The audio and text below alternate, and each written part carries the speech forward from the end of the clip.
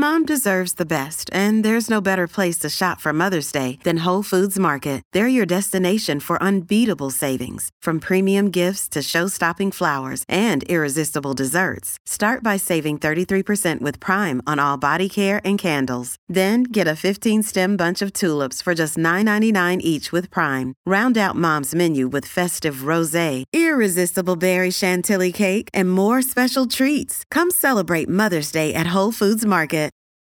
This episode is brought to you by Reese's Peanut Butter Cups. In breaking news, leading scientists worldwide are conducting experiments to determine if Reese's Peanut Butter Cups are the perfect combination of peanut butter and chocolate.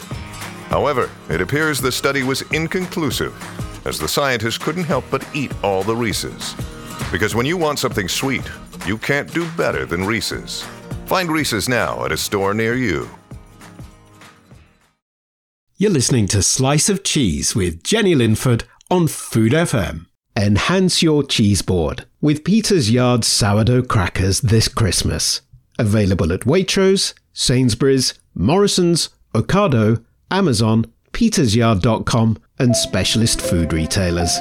To find out more about Food FM and our content, go to foodfmradio.com. Hello, welcome to A Slice of Cheese, the Food FM radio series that celebrates the world of cheese. I'm Jenny Linford, a food writer and cheese enthusiast, the author of Great British Cheeses.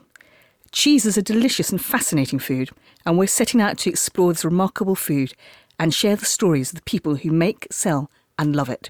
This week on A Slice of Cheese, we explore the vocabulary of cheese, the words used within the cheese-making world, and it's the language we use to describe the cheese we eat. I talked to Hero Hirsch, head of retail at Paxton Whitfield, Charlie Turnbull, a founding director of the Academy of Cheese, and cheese writer Patrick McGuigan, author of The Philosophy of Cheese. Online, on smart speakers and on Listen Again. This is Food FM.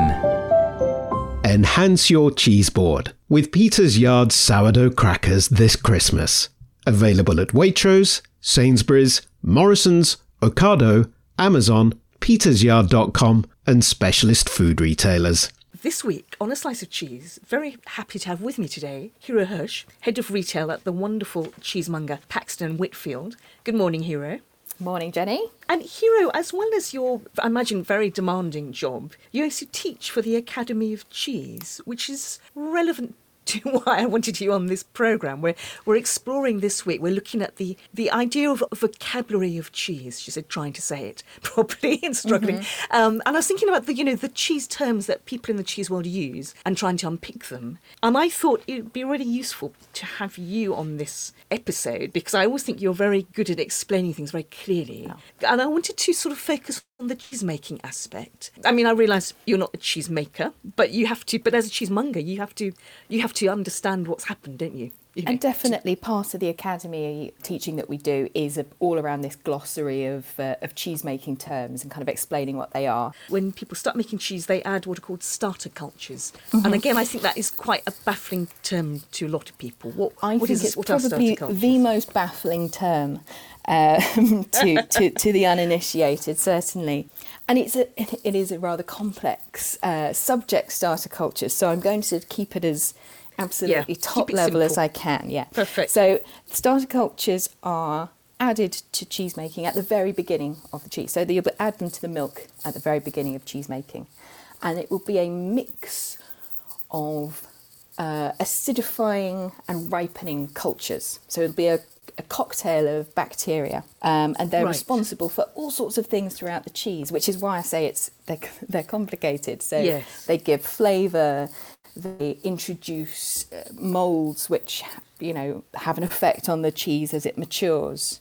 You can, and if anyone's sort of interested in starter cultures, you can buy them online, and you can go to cheese making shops and you can see exactly what's likely to happen if you add a packet of these particular cultures to milk. So there'll be, you can buy Gorgonzola in a sort of freeze-dried packet almost.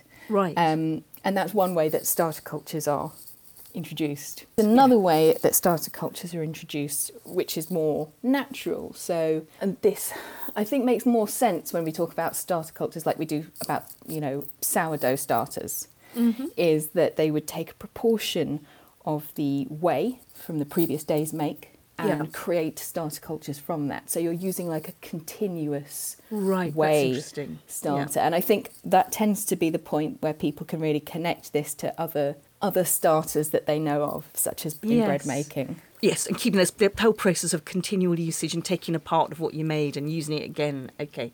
So what happens to the milk, which is a liquid, to get it to a solid cheese? Well, one of the things that happens is the addition of rennet. So perhaps you could tell us what rennet is, Hero. Sure. So rennet is a coagulant. So what we mean by a coagulant is when we add the rennet to our liquid milk, it will change it from a liquid into a solid. So it'll change it from one big sort of vat of liquid milk into one basically enormous lump of milk jelly called junket. And so it comes from a few different sources. And I think rennet is definitely something we talk about on the counter a lot, because we talk about traditional rennet and vegetarian rennet. So there are two quite different sources. Which will affect, I guess, who will eat the cheese, if they have dietary restrictions or not. Traditional rennet comes from the fourth stomach of a ruminant, so normally from a kid, calf or lamb, depending on whether you're making a cow, sheep or goat's cheese. And it contains an enzyme which is responsible for turning liquid into solid. And there's a very good reason for that in terms of milk-fed animals, is that will turn the milk that they are drinking into something which is digestible and into the solids. And so we use this enzyme from the stomach of the animal in order to coagulate milk. So that's the very traditional. If you think of cheese making, which is, an ancient, something that we have done, for centuries, it would have been people were using strips from, because it was a byproduct, really, wasn't it, of the dairy product. They'd have the calves, they would use bits of the stomach. I mean, this makes people feel slightly queasy, but it's a very practical use of a resource. There's this sort of, myth about how it was discovered, if they were using like a stomach to transport liquids, and then suddenly realised that transporting their milk had turned into something solid, but also something delicious. So, there are various kind of myths around like how potentially this was discovered. And there are still some producers out there who, rather than using like a sort of, the way it's used is sort of turned into like a tea almost. So they brew up the stomach with liquid, and then you'll use a few drops of that. There are still some producers out there who would just put strips of stomach directly into the vat with the milk. Which I'm sure is much harder to measure.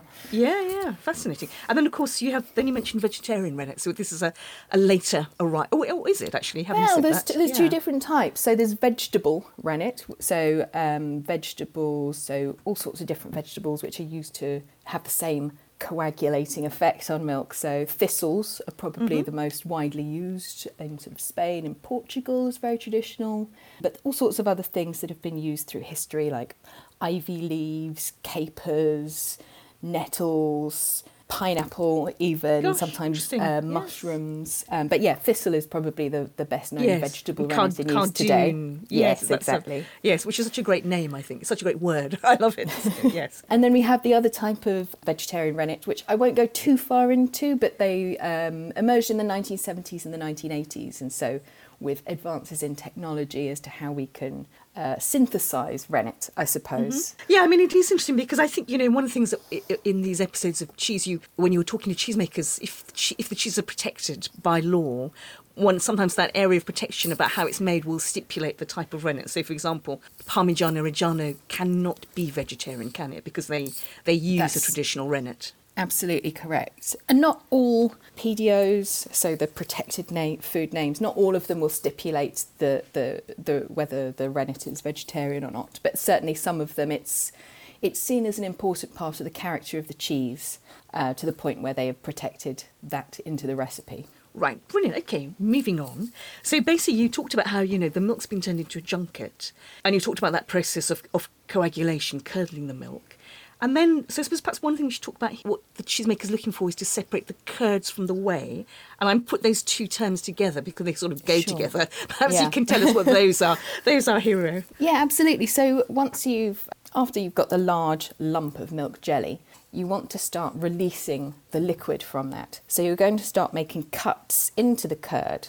depending on what type of cheese you make, you will keep the curds either larger or you'll cut them smaller if you're making a harder cheese. And as you cut into that, you'll start to separate the curds in the whey. So there'll be a liquid that all of the little lumps of solid are floating in. That liquid is the whey. Mm-hmm. And then the solid is the curds. And the curds are really the bit that we need to capture to make most cheeses. Yes, very true. And as you say, I mean, we won't get into it, but then from their many, many ways of treating the curd and working with it hence, so many different types of cheeses out there in the world.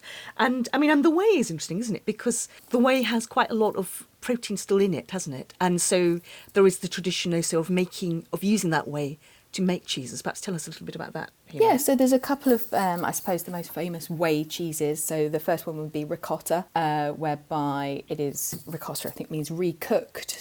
That the whey is heated again, and all of the proteins remaining are then skimmed off as little lumps. There's a Norwegian style of making whey cheeses in things like Gjetost or Brunost, which is a brown cheeses, where the whey is really cooked down and caramelised until it creates an almost fudgy sort of product. That's a good word for it, yes. so those are a couple of the whey cheeses which are made, but whey has lots of other uses outside of cheese making, even at that stage. And as you would hope, it doesn't go to waste. So quite often it is fed to pigs, which kind of that lovely link, isn't there? Yes. Yes, so I think things I know like Parma ham and Yes. Parmesan, you have this symbiotic relationship between the two products and the animals. Because the pigs are fed with the whey from the Parmesan cheese making. So that is a very practical and sort of satisfying use, isn't it, of the two, as you say, brilliant. Perhaps less satisfying but more widespread is the use of the whey protein to make protein powders, so for bodybuilders. Right, good point. And there was a point, I believe, that almost overtook cheese making in terms of how lucrative it is, that the whey would be more valuable than the cheese in some cases. That is quite an definitely irony here. At scale, whey protein is a really important part of that economy. Right, wow, fascinating. I mean, a term that I've come across with is lactic curd cheeses. We won't go into every type of cheese we made, or we'll never stop talking here. But I mean, could you tell me a little bit about that? Explain, because I think that's slightly baffling to people. Yeah, absolutely. So we're just going to take a couple of steps back, because lactic curd is a different way of curdling milk to rennet. Mm-hmm. It has quite a similar effect in some ways, but it's a different method. So when you are making cheese, you have milk. Rather than adding rennet, which is an enzyme that turns the milk into a big solid, lactic coagulation is a much, much slower process, whereby you are building acidity in the milk until it almost becomes so acidic it denatures, it capitulates, and it starts to clump together. And we've all done this, I think, when we've left milk in our fridge for too long. At the start of our careers as lactic cheesemakers normally starts with a pint of milk in the fridge being there too long. So it's this very, very slow build of acidity which changes the nature of the milk and causes it to clump. Actually, that's for... Sorry, I didn't mean to interrupt, but when I made paneer, that's exactly what Rupa, who was telling me how to make paneer, that's what she says. Take some milk. You sort of want the soured milk because you want that process to have started before which you then amplify it in paneer's case, by adding lemon juice, I think. So. Yes. Yeah, lactic set cheeses, it will be a fairly slow process. I think probably the best known lactic set cheeses will be families like fresh French goat's milk cheeses. Are quite often made that way in things like Langres, because you're creating a different type of curd to when you use a rennet. It's a little bit more fragile, it's more sort of crumbly and delicate, and so it tends to be used just for small format cheeses. So when you look at sort of French goat cheeses as a group, they tend to be these sort of small formats, sort of between 100 and maybe up to maybe 300 grams. And because they're made with this very delicate curd, if you tried to make a large format cheese with a lactic curd, it would be too crumbly, it would fall apart. Right. That's a very interesting practical point about why cheese is coming different sizes, isn't it? Fascinating. Now, Thinking about the actual curd, because we've talked about the whey, one of the things that can happen to curd is it can be milled. Tell us about milling. Well, this is a process which is probably more associated with hard cheeses. So after the curd's been cut and drained, you'll have these sort of big slabs of curd, and you'll put them through a mill. So it may be like a chip mill that's sort of, it's a little bit like a potato chipper. Mm-hmm. You put the curd in, it comes out in sort of even-sized chips, or you might go for something that really sort of crumbles the cheese and kind of re-crumbles it, basically. Right. And this just helps with like the even distribution of salt. So it's the point in the hard cheese make where you're going to add salt to the curd, and you want a nice even sort of crumb, I suppose, in your curd that you can then mix the salt into fairly evenly. So it just assures that you have a nice even-sized pieces. Right, okay. I was thinking of moulding and pressing. These are sort of, again, these are further on, I suppose, in the cheese process, or we've moved away from the vat, haven't we? We're working with the some curd. Of the last stuff that you're going to do before maturation, I suppose. Yeah. So moulding is the point at which the cheese quite literally takes shape. So the size and the shape will be defined by what size mould you put it into. Right. So the curds will be heaped into moulds, which will allow for some drainage. They normally have little holes in them. Sometimes they look like little colanders or little baskets. And that really does define the size, the shape, the imprint on the outside of the rind. Certainly there's some cheeses where they have very famous sort of very recognisable imprints, I should say, things like Berkswell or Manchego, sort of herringbone pattern. That's all put there by the cheese being pressed into the mould. Right. And you mentioned pressing, which is, in fact, was my other word. So pressing. So tell us what is pressing doing to the curd? And what is it, and what does it do? Yeah, what's its purpose? Yeah, because a lot of cheeses you don't need to press them. They just let gravity work on them. So soft cheeses don't tend to be pressed. It's really something that's kind of reserved for hard cheese makes. So after they've been put into the mould, sometimes they're stacked on top of each other, or sometimes they're put directly into a press. And it is normally a sort of hydraulic press, and so it will apply a certain amount of pressure onto each cheese, which tends to increase. And what this does is it just expels the sort of final amount of whey, and it helps the curds in the cheese to sort of knit together. Right. So yeah, it's always associated with firmer cheeses. Things like Toms and Goudas would be subject to pressing. And that's why we were talking here. I did think of one term which is not to do with cheese making, but I think I've noticed it comes up a lot when I talk to people in the cheese world. And this is this term PDO. What do you want to unpick that for people? What does it mean? Yeah, sure. Well, PDO is one of the terms which is used to describe protected food names. So PDO literally stands for Protected Designation of Origin. There are other protected food names, so PGI is another one. TSG is another. PDO is probably the best known and probably one of the strictest ones. And it's basically a scheme which is applied to protect recipes and traditions around not just cheese making, but other foods as well. Yes, and drink, yes. Yeah.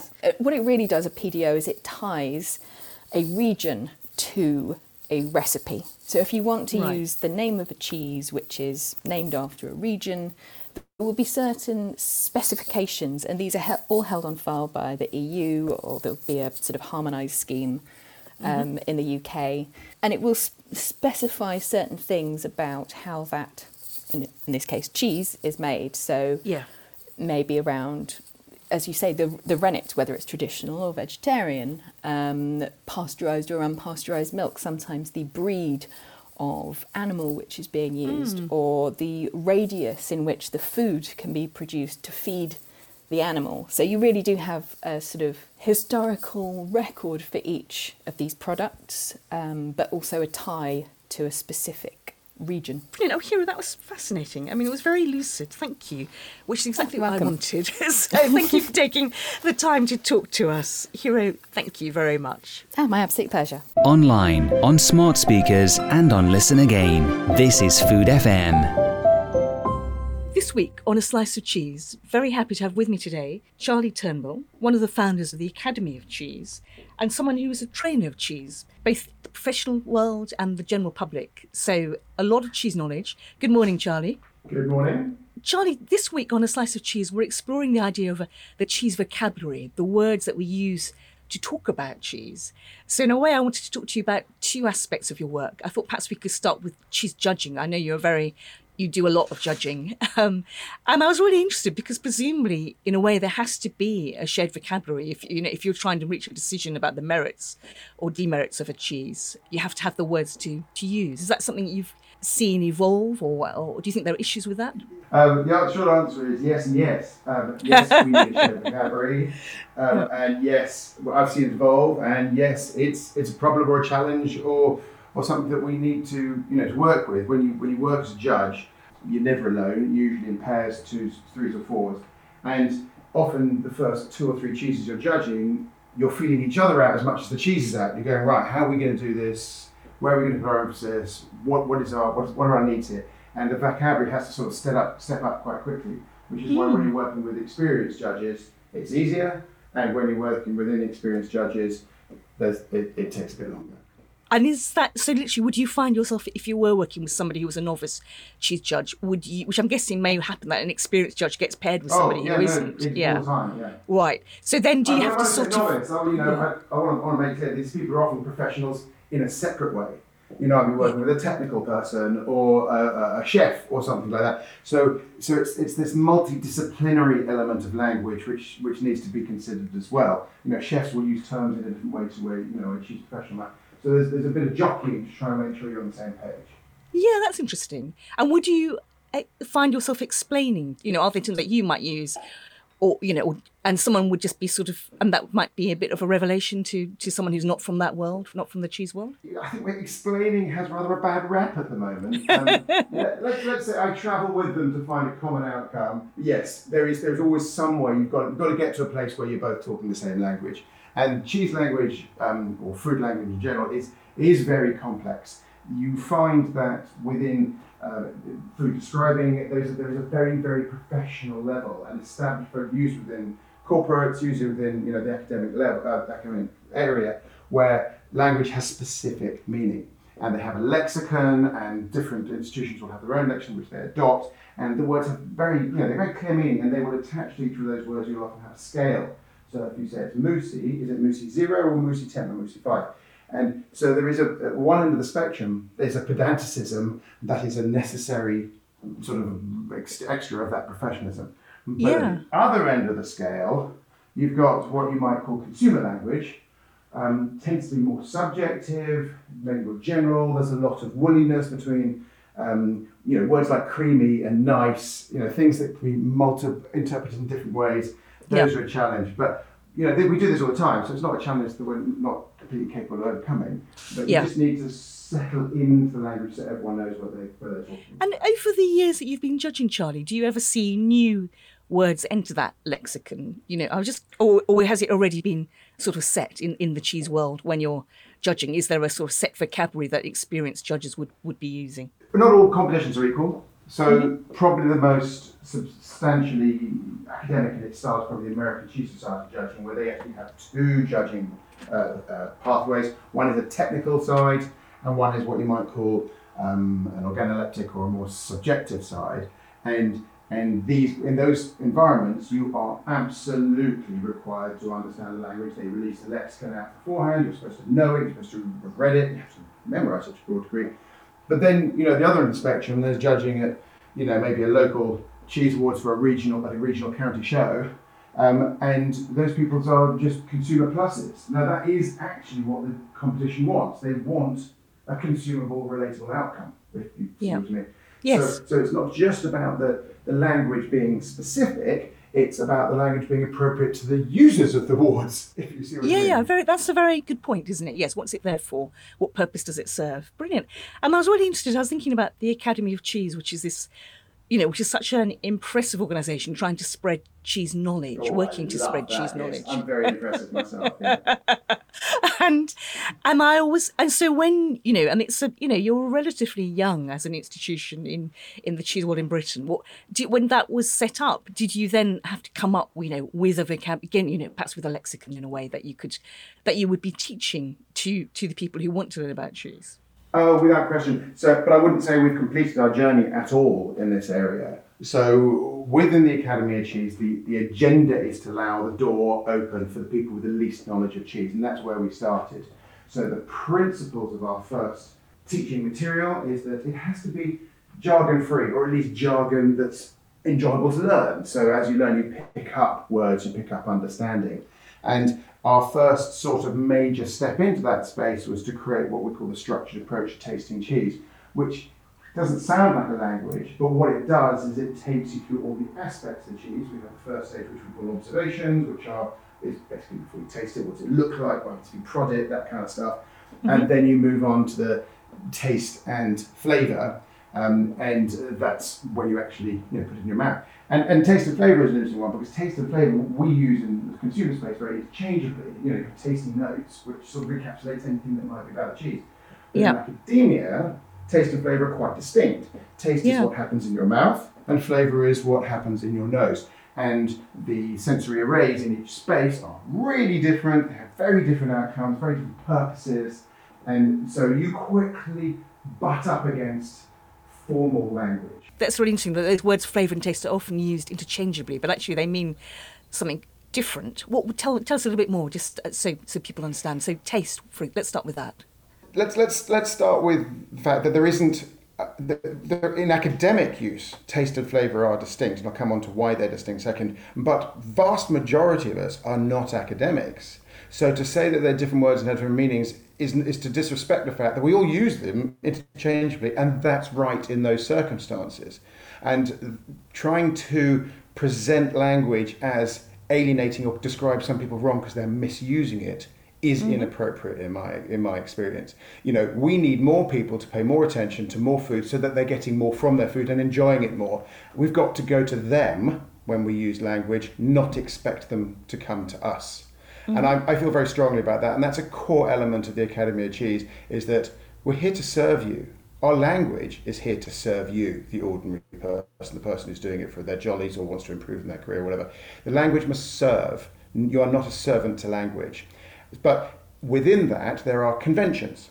And within academic circles, taste and flavour are distinct, in that taste is what happens in your mouth. And that is the 5 classic tastes of sweet, salt, savoury, acid, and bitter. And when I say savoury, another word people use a lot is umami, which is a sort of more academic word. And there you have another example. Umami, Japanese word for deliciousness, first used in the sort of second decade of the last century, and didn't really get adopted by Western academic sources, let alone Western, general use, until the latter end, sort of 1990s, and now is pretty embedded in cooks and the food use universe. Yes. But you ask a person into the street what umami means, and they'll go, and they'll hesitate. And there's a problem with that, because umami it's clearly not a Latin-sourced word, a European-sourced word, and that's a bit scary to people, which is why the Academy has chosen to use the word savoury, which is an approximation. It is not a direct match, right?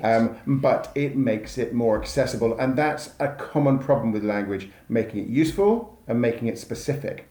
And this is a challenge we come up against all the time. So that's taste. Yeah. And you're going to go, well, what else is there? Well, of course, everything else is enormous. There's sage and oranges and cow shit and lavender. There's millions and millions of flavours, and that happens through your nose, and that is a type of smelling. It's called retronasal sensing, and that language is really interesting, because that is an experiential library, right? What do I mean by that? It means that you didn't get born with any of those nasal flavours. You didn't get born going, I know what lavender is. It means you've built it up over your lifetime by smelling lavender on several occasions, and your nose goes, right, I've got these 20 chemicals in my nose, and experience tells me that collectively that means lavender, right? So this is so flavour itself is a language we've had to learn from food into the nasal experience, the flavour, and then we have to do the second step of turning that into something we vocalise. So within the language of flavour, we actually need to know two languages. We need the language of all the possible smells in the world and the language of being able to name them and talk about them. Right. That's quite a challenge. It is. I mean, it is. I mean, academics disagree, but most people, there are at least 10,000 potential smells that you could eat, smells and flavors. Others will tell you there are literally millions, because there are 400 sensors in your nose, and they do not act individually. So if sensor 1, 32 and 400 go off, that's different from 1, 32 and 322. If you see what I mean, I'm going to cut this for sure.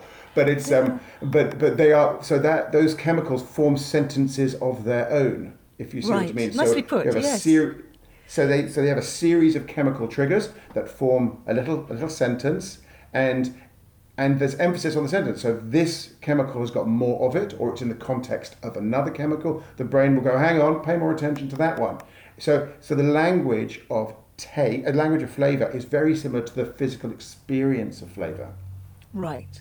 That's interesting. So when you are teaching, Charlie, let's suppose you've started with people who, who are not from the cheese world, but they want to learn about cheese, it's at the Academy of Cheese.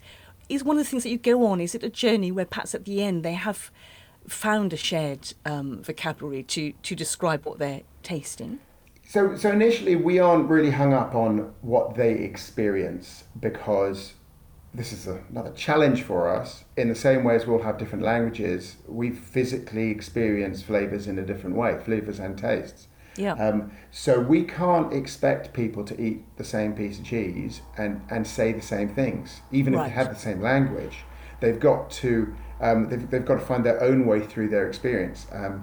And if you've only had experience of lavender and never of marjoram might come up your nose, and you're just going to let it go because it's not there for you. You've never. Yeah. It's totally outside your experience. It's like meeting a word you don't know what it means. Yeah. And he goes, well, that's fine, but someone's going to have to explain that to me. And so flavors themselves are so in our first two levels of the Academy of Cheese, it's really about talking to each other and talking to cheese and finding any words, trying to find space. And we give them a flavor map. So we have a series of what we think of as bundles, which are dairy, animal, fungal or fermented, mineral or chemical, fruity or floral, and vegetable or herbaceous, which gathers the flavours into little parcels that allows people to go, hang on a second, this is a bit fruity. So they go over to the fruity area and they start looking down the different types of fruit. And this is what's really interesting about language, is its connection, right? So you've got that, and you go, I don't know what that is. Oh, it says strawberry. It is strawberry. And they go, and the other guy goes, are you sure it's not raspberry? And then you talk to each other, go, is it strawberry, is it raspberry? And then you go, I think it's right. Then you agree, and so the process of experience is really enabled by having language, even if it's wrong. If you see what I mean, it's about bouncing ideas. It's a starting point. Yeah, brilliant. So it gives a framework in a way for when then you can exchange some thoughts. Yeah, and you are not, as a judge, you're never allowed to judge alone. People aren't good enough on their own. They just never are. So judging is a very much collaborative process, and the process of talking is as important as the language and the words used. So that give and take, that evolution of an experience together, and you're shaping it between you. One of the things, we've talked all about taste and flavour because I asked you about it, but I was also thinking about texture, because for me that's such a rich thing that cheese offers, is this array of textures. And and that was very interesting when you said about there would be moussiness, but different levels of moussiness. I thought that's really interesting because I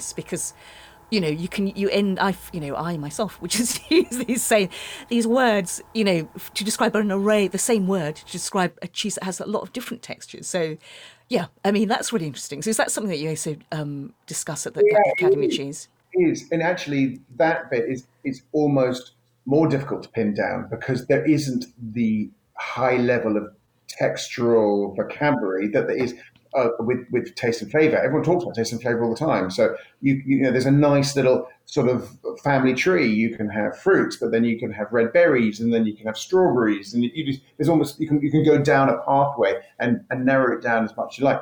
But with textures, you don't have that. You literally just have a series of textures, and it's one of them. if you see what I mean. So it doesn't naturally fall into families in the sort of, I mean, you have very generic words like soft and hard or elastic or something like that.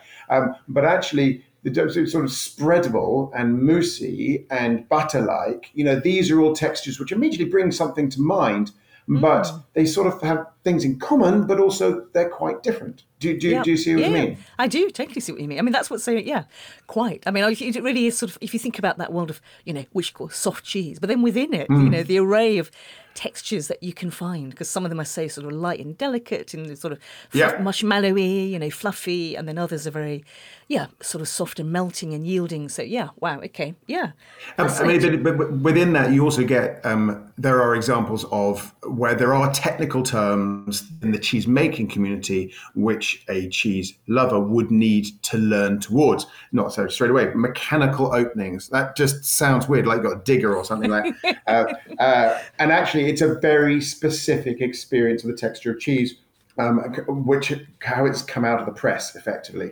And so you can see where cheeses haven't been properly pressed and where cheeses have been properly pressed. And you talk about mechanical openings. When you talk about eyes, for instance, the shape of the eye is terribly important because that can lean you towards how the eye was produced, whether it's appropriate, and a whole bunch of things like that.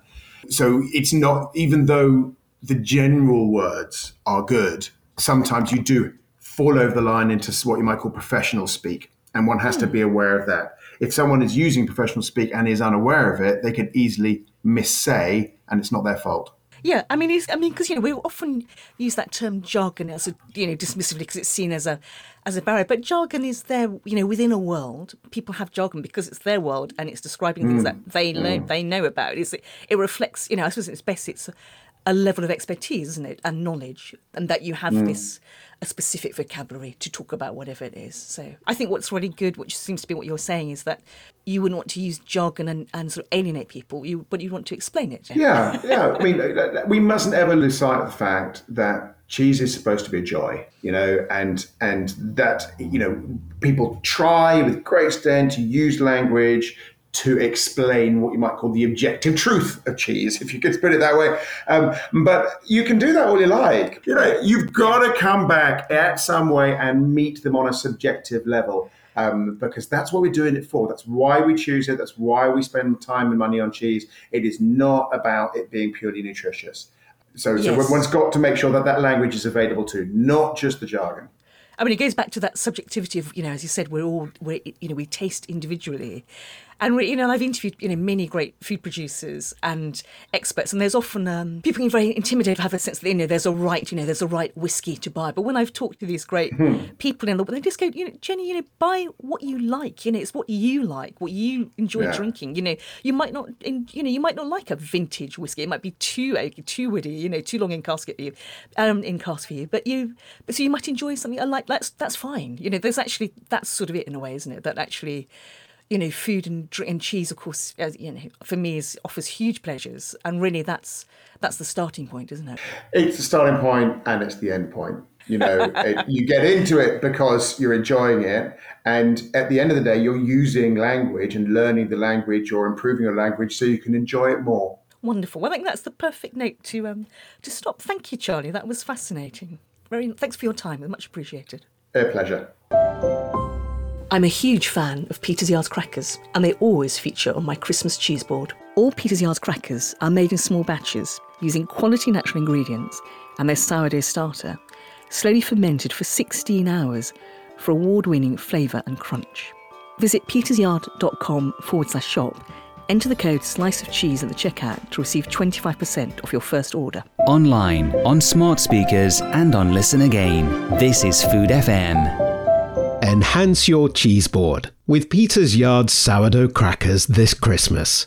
Available at Waitrose, Sainsbury's, Morrison's, Ocado, Amazon, petersyard.com and specialist food retailers. Before we go on exploring the world of cheese, here's news of another Food FM programme that I think you'd really enjoy. Thank you, Jenny. Well, I'm David, the host of The Drinking Hour here on Food FM. Each week, we explore the wonderful world of wine, spirits and beer, all things that make wonderful pairings with cheese, of course. We hear from those for whom making drinks is a passion. So after your cheese course, how about you join me for a few drinks? You can find The Drinking Hour with David Kermode on your usual podcast platform and at foodfmradio.com. Now it's back to Jenny and a slice of cheese. Well, this week on A Slice of Cheese, welcoming back an old friend of the podcast, Patrick McGuigan, cheese writer, author of a wonderful cheese book called The Philosophy of Cheese, which is sort of short but brilliant. So, hello, Patrick. Oh, hi, Jenny. That's very kind of you to say that. Thank you very much. No, I love that book because it's very clever. I mean, you cover a lot of ground, but very... in a really succinct and witty way, which is so really... Yeah, so in fact, this week, Patrick, the reason I invited you on the show was that we're exploring the idea of a cheese vocabulary, the words we use about cheese.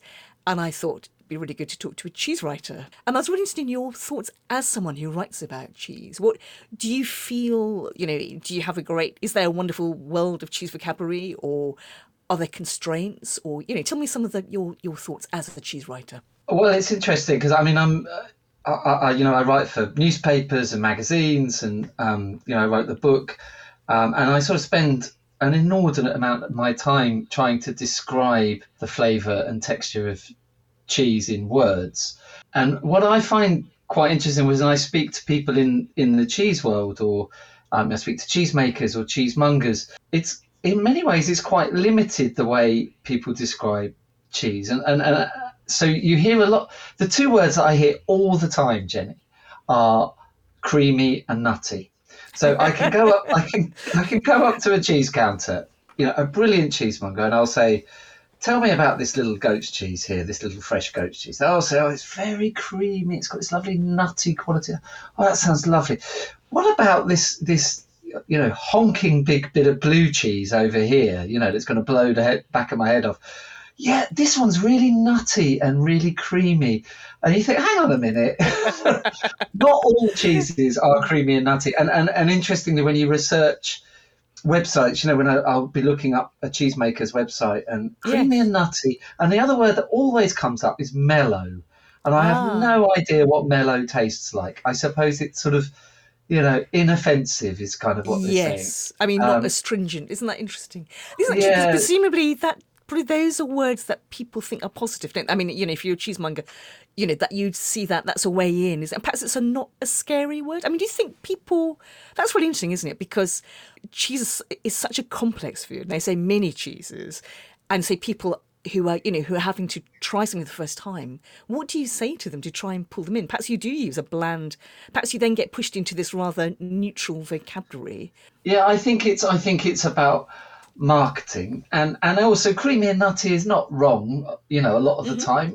Those are common flavors that you find in cheese, but I think actually you can pull customers in by being more descriptive. So let's take creamy, right? Yeah. So a lot of cheeses are creamy by their very nature. They're made of milk.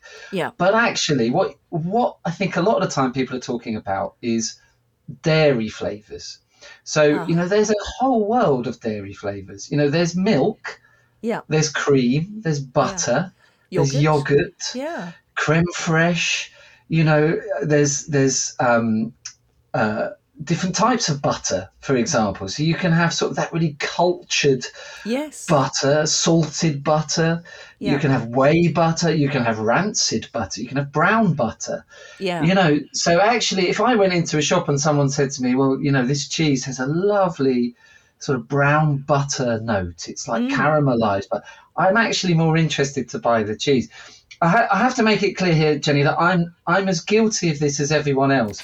And so when I'm writing an article, I will always go through my article several times, to check for typos and spellings. And I'll find myself crossing out creamy and nutty several times because I find myself using them as well. And then I'll rethink, I'll go back and taste the cheese and say, well, actually, is it cream? Yeah. Okay, yes, maybe it is, but is it double cream? Or clotted cream, or sour cream. There's various cream. Yes, it's actually nutty could be, hazelnutty or almonds, couldn't it, or peanutty. Absolutely. Nut before we go down there. But yes, I was doing a tasting the other day with some cheesemongers actually, and we were talking about nutty, and I was saying that perhaps one of the things we should do before we start a cheese tasting is to do a nut tasting beforehand, and we have an array of, we have some peanuts, some macadamias, some pistachios, some cashews, some Brazils. Taste through them, get our heads around the flavour of nuts, and then taste the cheeses, because a roasted hazelnut is very different to a fresh hazelnut, which is very different to a pistachio. So I'm going to branch out into the world of nut tasting. That's my Excellent. new. I look forward to hearing all about, Patrick's description, of a cheese with, next of pistachio in it. So I'm sure maybe I'll become a nut writer. I don't know. Yes. Who knows where it might end up? I'll try and interview you. I'll set up a podcast. So, in fact, and I was also thinking when you talked about macadamias, what I was thinking about macadamias is the texture, isn't it? They've got that very waxy texture. Yes. And actually texture, and of course, texture is such a massive bit. If you're trying to describe cheese, you then hit, what's fascinating about cheese is the range of textures. But again, it does feel like perhaps our vocabulary, perhaps we don't have enough words for the type of textures. Because, if you think about soft cheese, don't you think this, Patrick? There's soft cheese, but within that one adjective, which is sort of accurate, but yet, a world of textures within that, isn't there? Absolutely. And actually, I think you're absolutely right. Texture in cheese is fundamental in a way. If I compare it to wine, for example, so I've done a lot on wine tasting, and I've done qualifications in wine, and the overlap between wine and cheese in terms of flavour is really interesting. There is a lot of overlap. But with texture, there is texture in wine. You have body and richness. But I would say in cheese, it's much more important in terms of the eating experience. I would go as far to say is, it's sort of 30%, 40% of the enjoyment of the cheese is actually how it feels in your mouth, as much as the flavour, which I think is unusual, for a food type. It's sort of an integral part of it. And you absolutely... It's that, you're right, it's that multiplicity of, this is why you and I are fascinated by cheese. It's we use the one word. And yes, it's sort of one food, but it sort of isn't, because it's got so many forms and expressions, doesn't it? So, that thing with soft cheese, you were saying, so I teach the Academy of Cheese, level 1 and level 2, where we go into lots of tasting. And the first cheese I always taste on level 1 is a goat's curd. It's sort of the simplest sort of soft cheese you can find. You make a curd, you salt it, and then you sell it, essentially. But what's fascinating is when you taste that cheese, never mind about the flavour, but the texture.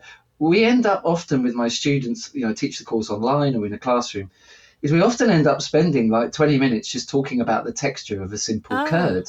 Words come up, things like fluffy or whipped or light or moussey or, it sort of claggy is another word that someone brought up recently, which was a real sort of, I think that's quite a northern, north of England word, claggy, for a goat's curd that wasn't really fluffy. It was a bit almost too moist. But brilliant array of words. And again, going back to selling cheese, if you're on a counter or you're writing a website or a brochure for your product, I think you could describe your goat's cheese as a soft goat's cheese. Or you could describe your goat's cheese as having a light whipped cream texture. I know which one I'm going to be more interested in as a consumer. So, using vocabulary well and having a wide range of vocabulary is not just to sort of show off and to have sort of interesting foodie chats with people. It's actually about really summing up the character of a cheese properly. And then also being able to convey that and interest people in the cheese itself. So it is important, I think, the words we use. Yeah, very important. So do you feel, because you talked about your wine education you've had, do you think the world of, in a way we thought about, people have been sort of writing about wine and thinking about how to describe it, it feels for a long time. And do you think is it better equipped than the world of cheese? I think, there's the Wine and Spirits Education Trust, which is sort of the benchmark system of qualifications for wine, has been around a long, long time, and is a global system that I think, literally tens of thousands of people take the qualifications each year, if not hundreds of thousands. So they're a bit further down the road, if you like, in this world of, structured approaches to tasting wine and so on. But the Academy of Cheese, which I mentioned before, has been going 5 or 6 years now and has a similar approach to sort of tasting cheese in a structured way. And so I think it is developing and becoming more of a global language, if you like. Just one other. Sorry. No, carry on, Patrick. Yeah, no, I was just going to say one other thing that sort of struck me is that when I look at cheese and the Academy model and the Wine and Spirits Education Trust model, there's quite a lot of overlap in terms of the sort of words used. It's really trying to describe cheese or wine by referencing other flavours, like known flavours, if you like. Yes, so, a cheese could taste of, parsley, or grass or mint or something. So you're using other foods to describe cheese. And that also happens in wine. You talk about strawberry asparagus or whatever. Yeah. Quite. But there's a few people I've spoken to in the cheese world who there's a couple of cheese makers I've spoken to who tend to look at the flavour of cheese in terms of shape, which is quite interesting. So they'll talk about sort of round flavours or spiky flavours, or it sort of stretches out. It's got the flavour stretches out and then hits a wall, or there's an angle, or it's an interesting, and it's sort of I can sort of understand what they mean. Is that when you taste the cheese, you often go on a journey with it. The flavours develop and change as you chew and they develop in your mouth.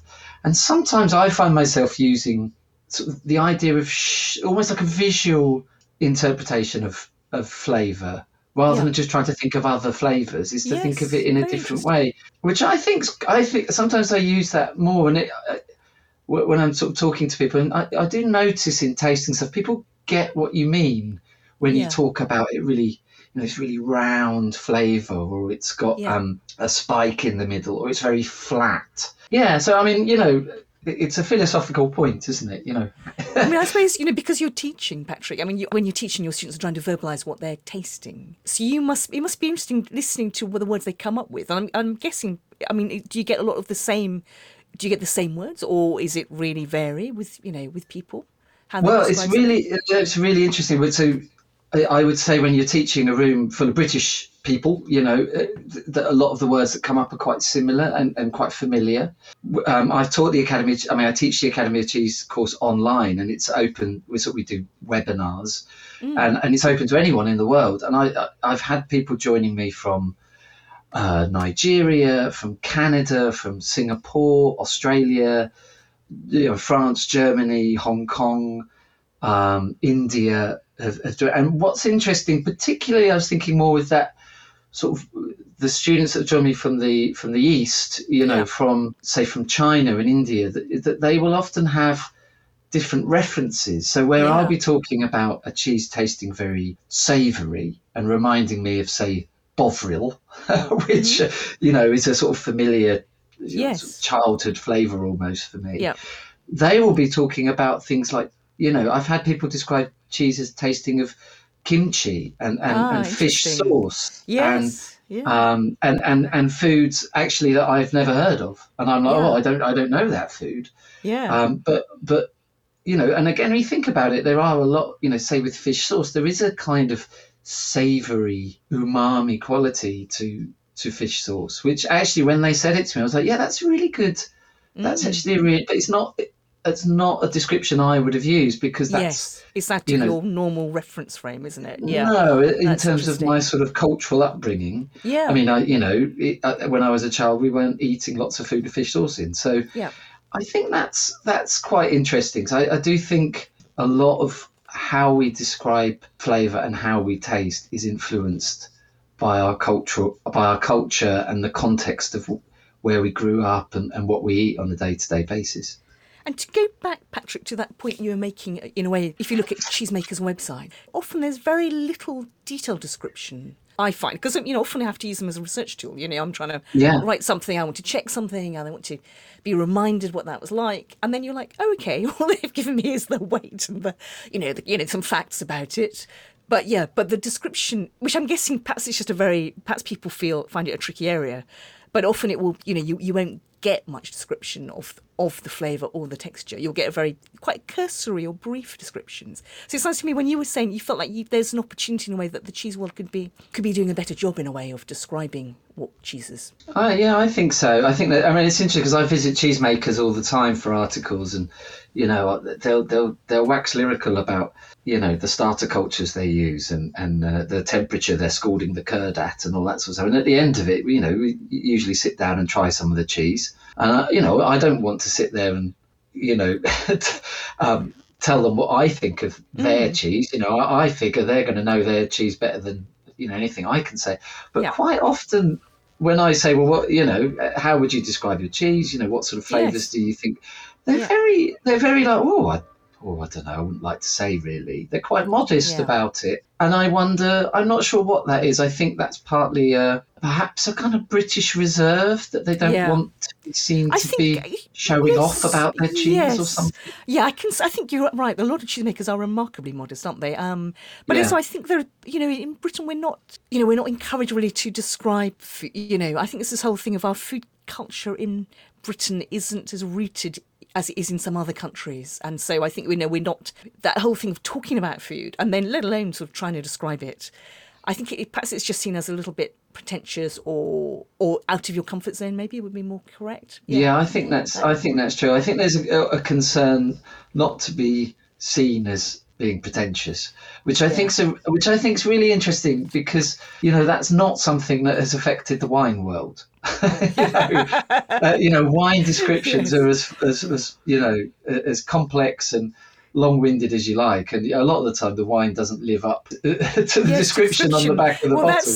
You're absolutely right. That's very that seems in a way it's a funny way, isn't it? So perhaps excessive modesty with cheese, but then so we might just say it's nice. This is creamy, and then you eat, you're like, oh, that's amazing. That's a better response. I was actually thinking, Patrick, because I've done a lot of chocolate writing and that whole chocolates, and lots of chocolate judging and again, it's a very, chocolate is a sort of fascinating. It's got so many different flavours within it. And that chocolate world, again, seems pretty, rather like the wine world, I think, is quite confident about, detecting notes and flavours and interests. And they're very upfront about it. So perhaps our final thought should be a rallying cry to the world of cheese. Look at chocolate, look at wine. Cheese is a wonderful food. Let's try and enrich how we describe it. Absolutely, I would fully agree with that. Stop being so shy, cheesemakers. Come on, show off a bit. You've got an amazing product that's absolutely packed full of flavour and texture. Sell it a bit. I don't think you should be too retiring in that respect. Perfect. Shout it loud from the cheese counter, I say. Excellent. Good. Oh, brilliant, Patrick. Well, Patrick, it's such a joy to talk to you as ever. A real pleasure. So thank you for your time. Thanks very much. Cheers, Jenny. Bye. To find out more about Food FM and our content, go to foodfmradio.com. Enhance your cheese board with Peter's Yard sourdough crackers this Christmas. Available at Waitrose, Sainsbury's, Morrison's, Ocado, Amazon, petersyard.com and specialist food retailers. Thank you so much for listening to A Slice of Cheese. I hope you've enjoyed it. If you have enjoyed it, it would be lovely if you could rate us on wherever you've found this podcast. It will make such a difference to us. So I hope you'll enjoy us again. Thank you very much.